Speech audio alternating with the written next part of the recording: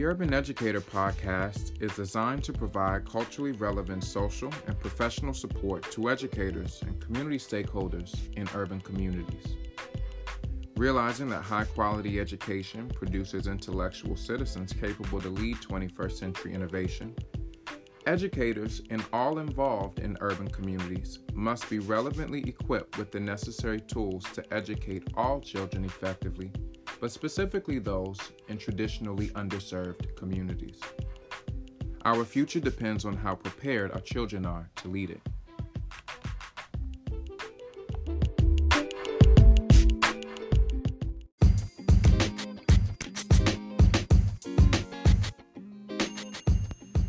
The Urban Educator podcast is pleased to welcome to this episode LaQuisha Hall, the unbothered queen of confidence, who goes far beyond what is expected of her. Recognized by President Barack Obama and several other policymakers, LaQuisha has won regional, state, and national pageant titles, including Mrs. Essence 2013. LaQuisha founded the She Rose Awards to give a platform to abuse survivors to share their own stories. Beginning her skills in mentoring at age 16, she also spends hours locally and abroad mentoring via her nonprofit program, Queendom Tea, the Etiquette Academy, which is committed to encouraging and teaching teen girls about personal safety, feminine etiquette, and positive self-esteem. She is the award-nominated and best-selling author of memoir, Unholy Communion, and a self-esteem journal for young girls, Positively Bodyful, and the co-author of additional books. Mrs. Hall has taught English language arts at Carver High School since 2015. She also has taught at Rosemont Elementary Middle School, Forest Park High School, Booker T. Washington Middle School, and other schools in the Baltimore City public school system. She holds a bachelor's degree in English from Elizabeth City State University, a master's degree in secondary education from Morgan State University, and a creative writing certificate from Wing Hill Writing School. I want to talk about the role of urban education and the role that educators play in urban education. So I pulled an article, and this article is by Dr. Cynthia Hudley. Have you heard of her? No, but I also have not read this article for the record. Oh, well, here you go. I made a copy just for you. Oh, thanks. But Dr. Hundley is a professor of graduate school. She's a professor of graduate school in the education department at the University of California, Santa Barbara. And she wrote this article, it's like a journal writing in the American Psychological Association Journal about education in urban schools. And in the beginning of it, she talks about serving students in poverty, families in those communities in poverty. But I like how she calls this a myth. She calls the American mythology continues to insist that education is the path to the middle class for those struggling to escape the grip of poverty. And that took me for a minute, because is our role as urban educators to ensure that our young people can exist in the middle class? I feel like that's limiting to a certain degree. Like, is that our goal, to have them fit into the middle class, or is it our role to just educate them, making sure that they can be competitive in whatever stage of life? Absolutely, because they may not have a desire to be middle class. And so I don't want to tell them that's supposed to be their end destination. Whatever your passion is. We've had young people come out of poverty and become multimillionaires, prodigies, do amazing things. I'm not saying that middle class, students who have come from urban education have not, but it's definitely not. It shouldn't be limited to middle class. It should be that we're preparing them to pursue their passion, whatever that is. I agree. It doesn't even have to be a class thing. It needs to be more of a purpose thing. But the problem is our passion is not taught in schools per se. also a curriculum. It is. Yeah. Right? And that's why, like, honestly, on Tuesday, in our board policy committee meeting, the policy that came before the committee was curriculum, the curriculum policy. And, you know, I had to make a few statements to address curriculums having supporting materials that are not just reinforcing skills, but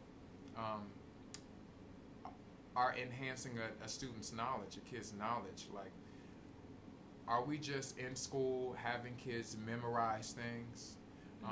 That's very low in all of the levels of Bloom's, all of them.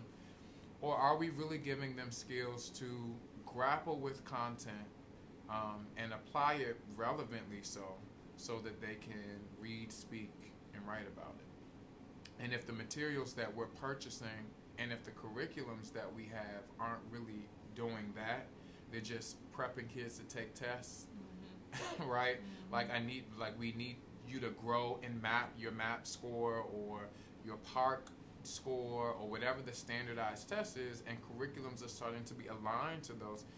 And quite honestly, the Common Core, I'm good with the Common Core. The reason why I'm good with the Common Core is because, like, no matter where you go, you still should have been able to receive this particular strand or this content at this particular grade at this particular time. If you, especially for military families, if you're in Maryland, then your family gets stationed in Virginia or whatever, you know, it's still kind of that common core. So I get that, but I think we should take it a step further and make sure that the standard is there, right? We're teaching to the standard, and not really teaching to the test.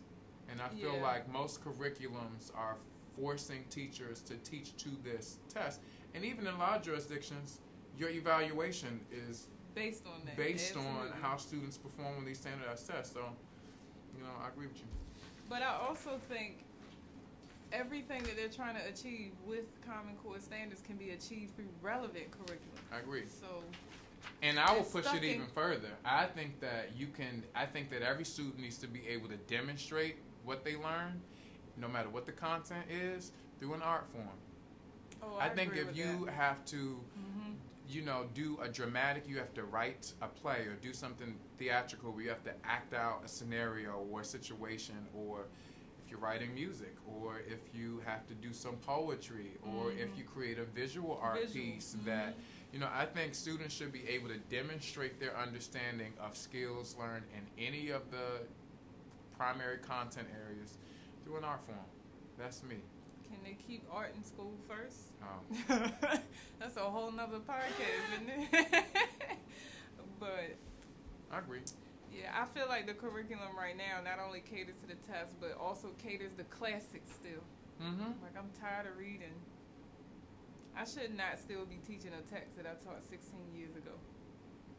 You should. And so talk about what you're doing with the cafe, with the books, and how you actually, you know, came about that. Because I think it's really interesting, and for anyone that might be listening to this, I don't think she'll be angry if you take the idea. No, I wouldn't. Because you won't be able to do it like her anyway. Oh, Lord. But at least tell us how you came about the idea, because I think it's powerful to give students choice in their learning. Well, first I'm going to say it's not a new thing. It's not something that I personally created. So I was inspired by doing internet research, which is something I think more teachers should do. It's how you have to be inspired to teach creatively. And if you keep going off your own knowledge, you're going to keep producing the same thing, and then you're going to get bored. So doing some research to find some interesting, captivating ideas, bring it to your classroom, keep your classroom alive. But Starbucks, and I often shop at Starbucks, just sounded like it was perfect for me. The kids used to be walking around the classroom with a coffee cup, so why not give them one too? But essentially, my reason, they don't drink coffee, by the way, let me clarify. They're drinking hot chocolate, and they eat a donut. But while they're enjoying their refreshments, they are also looking through different texts to choose the one that they would like to read. I usually have about 8 available at one time. I let them walk all around the room like it's a library. There's no sit down, you talk too loud. Just freely walk around, carry your coffee cup, do what you need to do until you find the perfect book. And then at the end of the period, they reflect on why that was the perfect book. Because you still have to teach them what to look for when they're looking for a text that they could be interested in. I also, backtrack a little bit, I don't offer the books that the school system provides because they're usually classics, they're usually dusty, usually people or situations that they can't connect to really because of it's not as relevant. Very relevant, absolutely. Right. So I have spent a couple of months getting multiple copies of various texts. I have 4 copies of 25 different books from a list through a group called Project Lit. This is a shout out to them. Project Lit. And it's basically a literary resource that a lot of teachers across the nation use to create book clubs. So it's usually a after-school kind of thing where they meet with kids and they read book selections from their suggested list. But what I've done is I've gotten all the books and I put out multiple books for the kids to read, and they get to read them independently in my classroom. So we read them every day. We have book club every day. I also wanted them to read more than what the district requires. So I feel like in 2 months you should be able to read more than one text. And they've already shown me that because we're ending quarter 2 and a lot of my students have already read 3 or 4 books. So how do you align that? Well, a couple of things. But first, how do you align the Starbucks Cafe, the students choosing their text, to the Common Core standards? So essentially, Common Core standards are asking students to read, write, speak, and listen a certain way. I have them do the same thing, they just have a different text. And I not only require them to do it the Common Core way, but I ask them to engage with each other. They talk to each other in class. They engage each other about the same text that they're reading together. I don't have to micromanage the questions that they're asking, the culminating assignment, the assessment. I don't have to do all that. They do it for each other in the classroom, which is essentially what the classroom should look like. Absolutely. Common Core, I feel like if I can pique their interest in reading, I have students who are asking to take books home, boys who have told me they didn't like reading in the past, but they do now. I think that is attributed to the type of text that I have that will get them into mastery of the Common Core standards later, because now I've captured them. Sure. Before, we were just trying to make them master these standards, and they wasn't even interested in the text. Right. And teachers struggle with trying to connect with kids or to make their lessons interesting enough for them to buy into what they're teaching. I get it. So then, second question, how did you fund it? Because I know that you being the teacher that you are our current teacher of the year in Baltimore City. You pay for a lot of your own classroom materials, right? But 4 of the same of 24 different books, I don't think you paid for that. I did not. Right, so how did you fund that? So I created a wish list on Amazon. I put all the text in, and I put the number of each that I wanted. And I just pumped that out on my social media for a period of about 3 to 4 months until every book was sold. Mine is like the last 10 books where somebody just said, can I send you $100 and you just get whatever you need. So that money that they sent me at the end was enough to buy the remaining books. So people from the community, they want to see our students do well, but they don't often know what the step is that they can take in order to support that. When you give them a very specific strategy, if you purchase this book, you'll be helping an urban student. Right, specific. Then they will participate in that campaign. I mean, I must have had at least 40 to 50 different people purchase a book, even if it was just 1 or 2. And some people would say, I can only get 1 right now, but that's all they needed really to do, because I had so many books already. So solicit community support. for your classroom. For your classroom. Right? Not trying to do like a huge project for your entire school, but how can you be impactful as an educator with what you are tasked with stewarding, right? Being a good steward over what you have the responsibility over, and that is your classroom.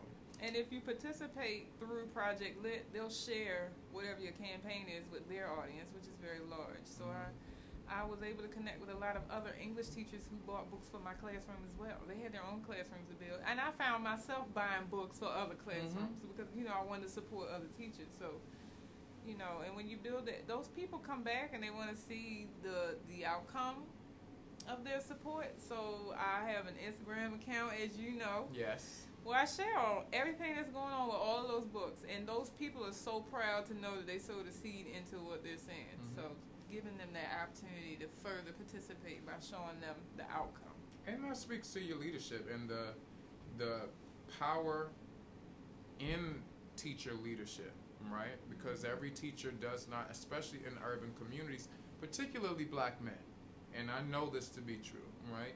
People pressuring me to leave the classroom, to assume other types of leadership roles, administrative roles, curriculum writing roles, right? And I think that the true power of a teacher is in the classroom. Absolutely. So I think, especially in urban communities where you can be overwhelmed with so many different things, how do you still, use leadership in your role as a classroom teacher? How do you use your leadership ability to influence other teachers that are right in your building? I tell people all the time, the most powerful staff member in any school building is the teacher that has been in that building the longest. That teacher knows all the secrets. That teacher knows how to get around everything. That teacher knows the best classroom management. Generally speaking, they know the best classroom management strategies. They really have the power. They know the current students and their former students who probably are their parents at this point. There's a teacher here at my school that she's almost at her 40-year mark. God bless her. Yes, right. Absolutely. So she knows several generations of family. So I think that's important. Going back to Dr. Hundley's,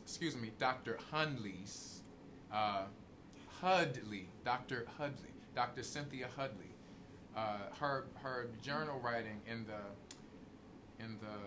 what is this? The American Psychological Association Journal. It's their journal.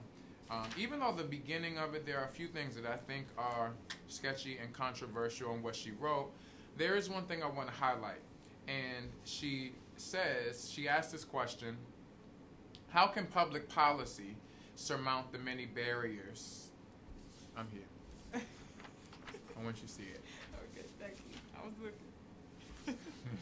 She says, how can public policy surmount the many barriers to high-quality education for all children? That's a question. And then she responds by saying, building state-of-the-art public schools with cutting-edge technology to serve the poorest children is a challenging prescription in an era of declining public resources. We certainly know that to be true in Baltimore City. And contested political priorities. We certainly know that to be true in Baltimore City and in Maryland. Although the evidence is clear that a substandard school environment, like substandard housing, nutrition, family resources, and social opportunities, yields troublesome academic and developmental, issues. We can use that. There are other possibilities to consider as well. The other possibilities that I want to talk to you about are, yes, we can try to tackle urban education and, through our role as classroom teachers.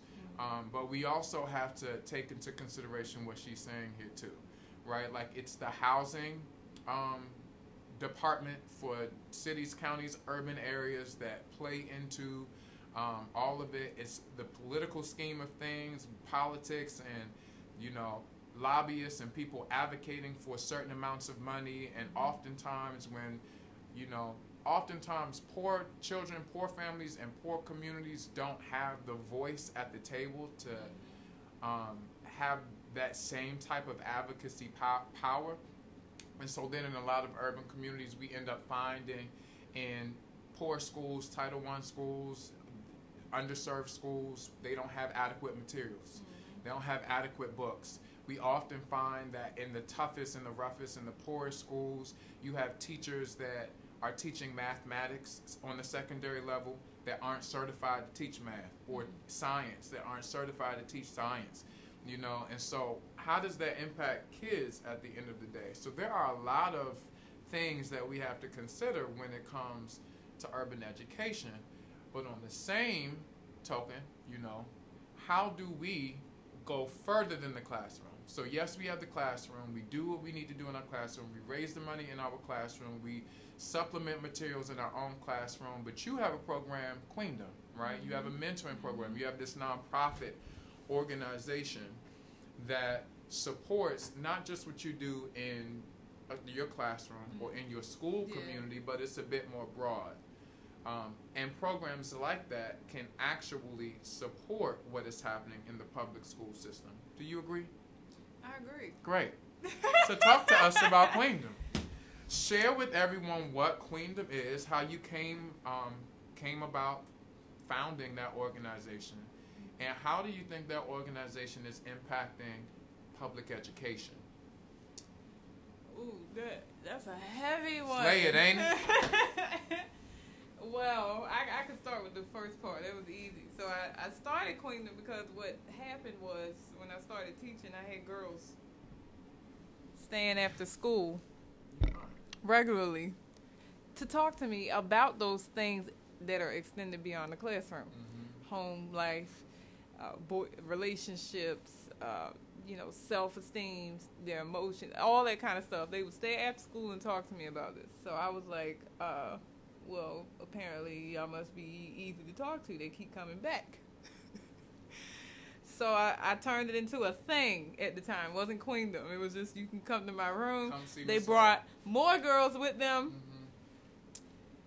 If they had any friends who were troubled, you got to talk to Ms. Hall.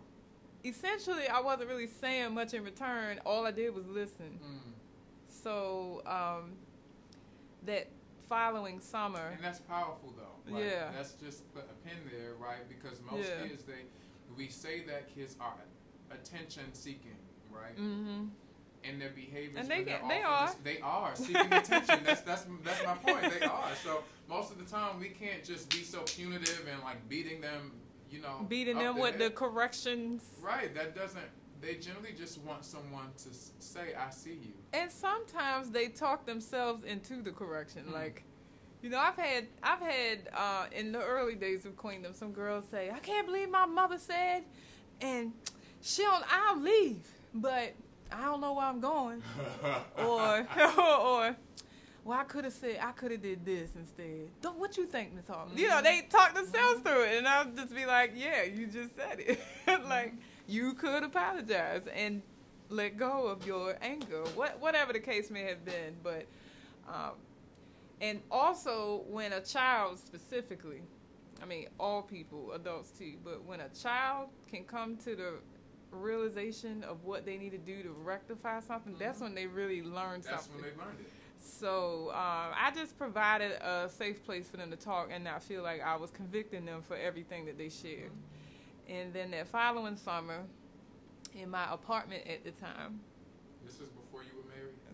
No, I was married, but this was early in my marriage. This was early. Very early. I was in pageantry at the time. The girls was enthralled by what I shared about pageantry. I would bring my crown. They wanted to take pictures in it. Okay, you're a queen too. So, Queendom. And it's actually Queendom Tea now because this company tried to come for me and say I was using their name. But what actually happened was we were climbing the charts in Google and they were getting pushed down. And so they wanted me to stop using Queendom. But when I added T, I still surpassed them. But anyway, I digress. T stands for the Etiquette Academy. It's also an acronym for Talented, Educated, and Authentic, which is a part of the pledge that they say at the beginning of every session now, because we didn't do that when I first started. But I think it's important for them to know Even though we getting ready to discuss a whole lot of issues and situations that you're facing at home, in school, or whatever, beyond the classroom, as you mentioned earlier, I need you to know that you still have the potential to overcome everything we getting ready to talk about. So now I have mentors in other locations, other schools who also lead the program. I don't have a set curriculum because I personally am against curriculum in urban education and in my program. I feel like if you're a real mentor and you know the needs of the group, I shouldn't dictate to you, this is the week that we talk about goals. Because right now, your girls might need to talk about relationships. You know, I don't know what the case is. I tell them to feel the energy in their group and cater to that. Well, then how do you evaluate the success of... The girls give us feedback. Okay. Ongoing, throughout the program, sometimes unsolicited. Okay. But essentially, I check in with every mentor weekly or however often they meet, because I have a couple that meet bi-weekly or monthly. So every time they have a group, I ask them for feedback, and feedback that was given to them by the girls. And a lot of times we just collaborate on what's next. So they'll tell me, my girls are really struggling with A, B, and C. Try this. Bring in a community expert to talk about that. You know, we cater to the group. And the needs that they are. Which is what education should look like. Yep, I agree. So, kind of we try. Because, you know, if you got kids that are on different levels, you're supposed to cater to that kid in the classroom and be able to bring them to where they need to be. But I feel like a lot of times we are just fitting in puzzle pieces and not necessarily assessing the different pictures that could be on different pieces. You know what I mean? So I feel like Queendom is an extension of the classroom.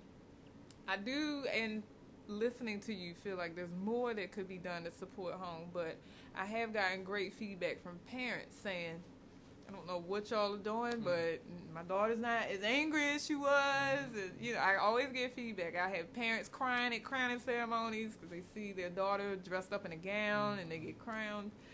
Can you invite me to that this year? Absolutely. Can I come? Sure, you can come. Is it coming up anytime soon? It usually happens at the end of the school year. Okay. I got to look at graduation dates and all that because we do have seniors in the program. But it is very... I don't feel like we're doing as much as we can for the part that this author brings up as far as housing and, I forgot, food. I know one thing I saw was a lot of families are on free or reduced lunch. Yep. We don't necessarily do anything specifically to support that, but what I do offer is inspiration for the girls to move beyond their current means. Sure. So they all think I'm famous. I mean, you are. You can Well, keep anyways, saying that you think that you're famous. All celebrities I'm probably a regular do that. person, everyone. I'm a regular teacher modest. because this is a You are podcast blessed for by teachers. grace. All of that, but you have been blessed. I live in a regular house. Whatever. And I live a regular life. I have been very blessed, but I believe that my blessings come from being willing to give. Yes. So anybody can receive the blessings that I have. And there are some people very close to me who are going to receive some very similar blessings. So, anyways, I said all that to say any teacher can do what I have done. Even if you can't start your own organization to extend past the classroom, support someone in the building who is. So I'm always looking for help. There's so many kids that would like a mentor, but if I only have 2 or 3 people willing to commit their time, we have to limit how many people can participate. And then also, maybe, and I'm just being honest, all the girls in the building don't like me or don't even know who I am. So if you're a great teacher and you're willing to offer that service, and there are kids that do like you, that extends the program to a larger population. So I just think, but I want to mention this. I feel like we often as teachers do more and more and more. You know, like I'm doing all I can in the classroom. Now you want me to go beyond the classroom. You want me to do more than what my professional responsibilities are. I would also like to see community members come in and do the same thing, especially those people who get on social media and vent about the number of murders in their towns. the kids on the bus, how they can't stand the noise, they can't stand the behaviors. Brainstorm some opportunities for you to help make change, and it doesn't have to be a citywide one, but maybe just your community. Right. The kids that live on your one little block that you already know that might have asked, can they shovel your snow recently? Because that's how important. I started. Just a few girls in my class that wanted somebody to listen. I didn't go out campaigning Queendom the first year. Yeah. Thank you for that. Absolutely. You're such a model educator. Yeah, so are you. For so many reasons, which is why I'm glad you are with me right now. All right, finally, so we can wrap up. How are we going to get more? How are we going to get more teachers in urban systems, in urban school systems, right? How are we going to attract and recruit more teachers to come into urban systems? And I'm not going to solely say teachers of color. I'm not going to say that, because you have teachers that may not fit the same demographic of the majority of an urban community. Most urban communities are Black and Latino, right? And you're going to have some people who are not Black and Latino but have a wonderful heart. They have the pedagogical skills. They have the patience, right? And those are educators that would be helpful in urban systems. But I do think it is twofold. I think that children of color need to see teachers of color, administrators of color, school psychologists of color, social workers, nurses of color, so that they can, identify with them. That's that. But how do we get them into the system, right? It's a lot of layers that go into it, and I'm going to let you talk. But I have to say this. I really think that colleges are not prepping teachers to go into, on a general sense, to go into urban settings to really meet the needs of the student populations that they serve. And this is how I know. I've had several interns, right? Teacher interns. And outside of the content knowledge, which is shaky, the relationship, I'm serious, the ability to build a relationship with the kid is not, you laughing, but I'm serious. Oh no, I'm so sorry. You gotta know what you're teaching about before you come, and that is a part of the confidence, and like I was telling you earlier, I knew since the 7th grade that I wanted to be a teacher. I just had exceptional teachers that just had that it factor. Does that it factor come overnight? I don't think so. I think that it comes through trial. Okay. So, like, if you walk into a difficult classroom and you got to find the air and swim back to the top, that's what gets you your it factor. Because I think I got it my first year of teaching, but in the second semester. Because that first semester, they tried me, and I was thinking. But once a couple of teachers took me under their wing and said, you can't talk to them, you got to talk like this, and you got to act like that. You got to present it this way. And I came back and did everything they told me, and I ain't had nearly half of the problems that I had the first semester. Listen, y'all, I walked into Miss Hall's classroom on several occasions, and it's the best place to be, as a colleague, to just see her in action and to see how the kids respond. And, a lot of people would not assume that classrooms in urban systems, particularly Baltimore City, can have a great climate. It feels like a classroom. Students are not running all over the place, acting crazy and silly, right? They're actually engaged with books in front of them. Like almost every time I walked into your classroom, whether it was at the end of the hall by the copy room, by the main office, the kids were always engaged, right? They might have had their issues, their personalities might show, and they should, right? But you just had you're just a model teacher. Thank you. Now let's go back to the point that I was trying to get to. The question, how are we going to recruit these teachers, or how are we going to encourage teachers to come into urban systems, because we need them, especially when we're thinking about poverty, right? If we have a lot of teachers, particularly on the secondary level, that might have college degrees, but they're not certified in the areas often that they're teaching in, it's still nice to have you, but at the same time, our kids are suffering at the end of the day because of their shakiness. They're shaky. Shaky. So, one thing I do think should be offered is support to new teachers in passing the necessary tests to be certified. I agree. I know that I am not strong in math. That's why I teach English. And it must have taken me at least 3 or 4 times to pass just the math part to get certified in my early years of teaching. If you could just imagine me not passing that part and not getting certified, where I'd be now. Because they don't keep you when you're not certified either. There's a process that you have to go through. They keep giving you these little chances and probations and all that, but eventually they run out. And so you're tentatively losing someone, possibly, that could be a great gain for your district or your school.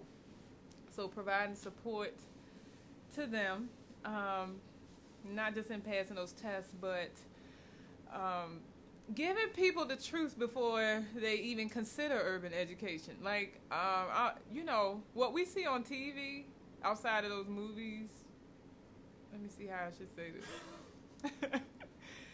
Urban education looks exactly the way Lean On Me shows that movie.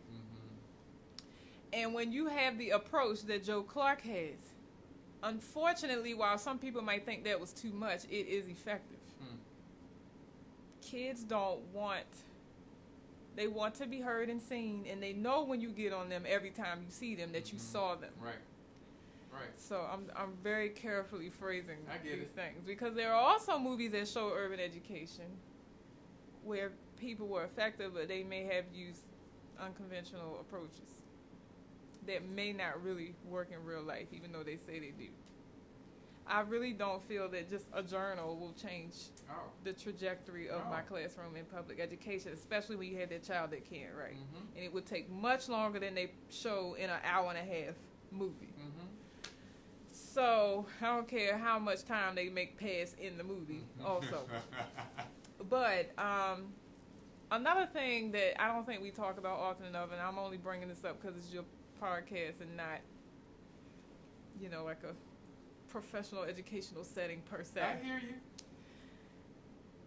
you. Our community, people who live in urban communities, people who look like those students, talk down about them all the time. In public, behind closed doors, in front of them, behind their back.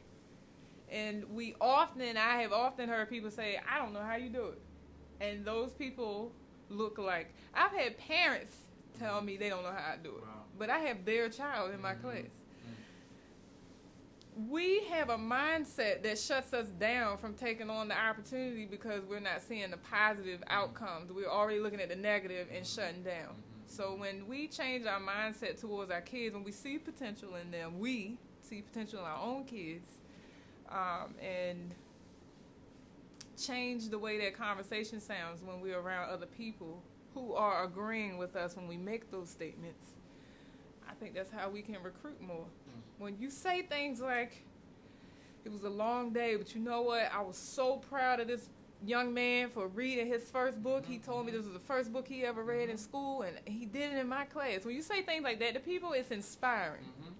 When you say things like, I keep buying these books and they not reading them and I'm stopped. They talk too much. They're always on the phone. They don't pay attention.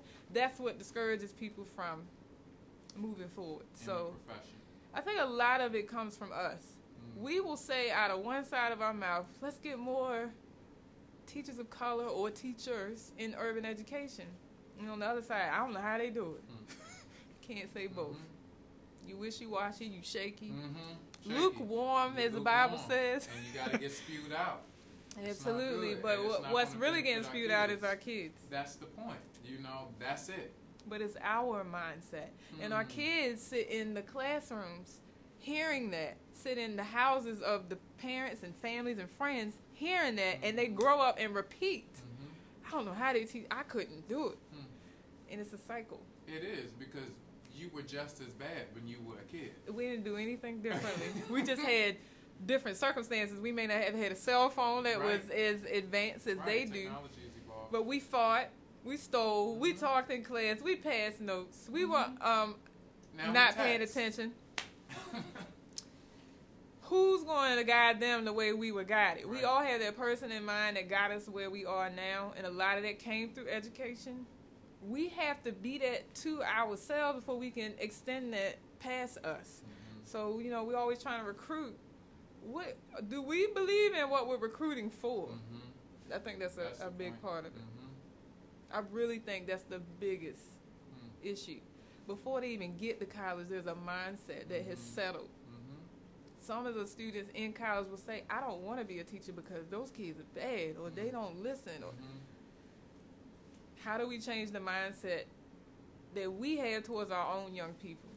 We have to stop perpetuating that mindset. We need to put out the messages, because there's enough in the media saying the opposite. There's enough in their community talking in the household saying the opposite. Who's going to say the positive that not only brings people in, but brings the morale of our young people up? Right. So until that happens, you're right. You're not going to know how they do it, because they're not going to do it because you already talked them out of it. I appreciate you for this. I appreciate you for having me. Yeah. What better way to end my school day than to end it with Dr. LaQuisha Hall? Oh, here we go. We're both on the way. Listen, you got to finish your dissertation. Oh, yeah, the pressure every time you mention it. Yeah. It's important.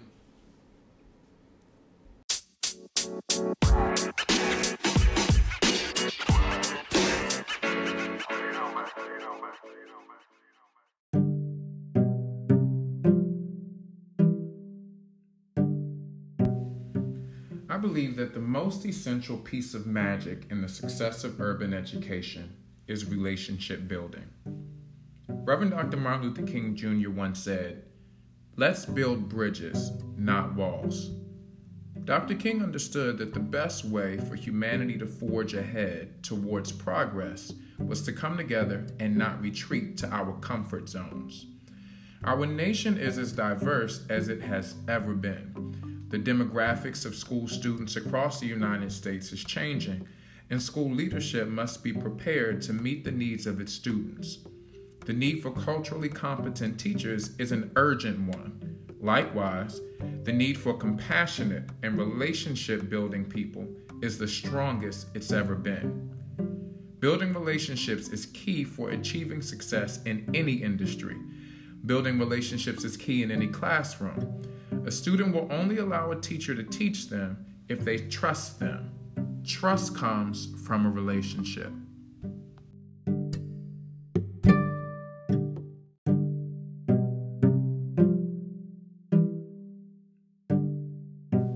The following relationship building tactics are taken from Rand Miller's Building Bridges, Not Walls, a common sense guide to relationship building in the urban education classroom. Number 1, treat all students with respect. In order to teach, you must have respect capital. In American society, we respect individuals based on their titles and/or their positions, but personally, they might be bad people. Students don't value positions and titles in the same way.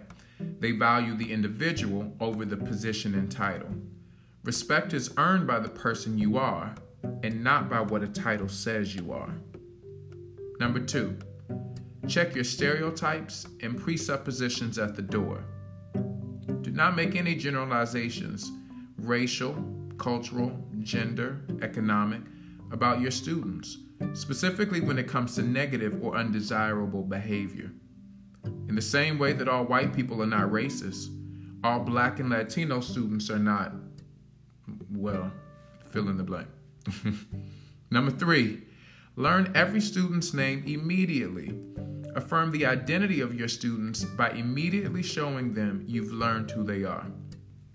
Number 4, be forgiving. Every day, every student must start with a clean slate. Number 5, do not provoke your students. Do not nag your students, attempt to intimidate them, antagonize them with smart-mouthed comments. Do not whine or talk bad about or complain about students to other students or adults. Don't threaten students and don't terrorize students. Number 6, use your discretion.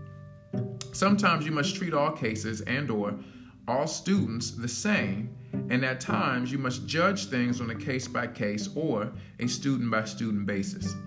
Number 7, in everything that you do, be consistent. What you do with one student, you should generally do with all students. And if you allow for a concession or two with students, try to apply the same thing to all students, depending on the circumstances. Number 8, pick your battles wisely. Not everything is worth fighting for or fighting over. Number 9, understand that different cultures have different norms for appropriate behavior. You might have to check your privileges or your biases at the door every day. Number 10, don't argue with the student ever. You will always lose one way or another. Number 11, model the behavior you expect from your students. Students need to see from you how you expect for them to act. Number 12, being friendly doesn't always mean being friends. It actually mostly never means being friends with your students. You are not friends or buddies with your students just because there may be some shared likes and dislikes between you. You are a teacher, authority figure, and a mentor, always. Number 13, treat students like young adults. Do not baby them. While doing so requires responsibility and accountability on their part, you must facilitate this by not giving them too much. Number 14, treat your students like they're your own children. Taking this stance increases your patience level and your level of care. You must be matter-of-fact and relentless. Can't stop, won't stop. You cannot show your frustration ever. Number 15, throwing a student out of your room should be a very last resort. A child dismissed from a classroom should be for their own benefit, not the teacher's, and it's really the absolute last option.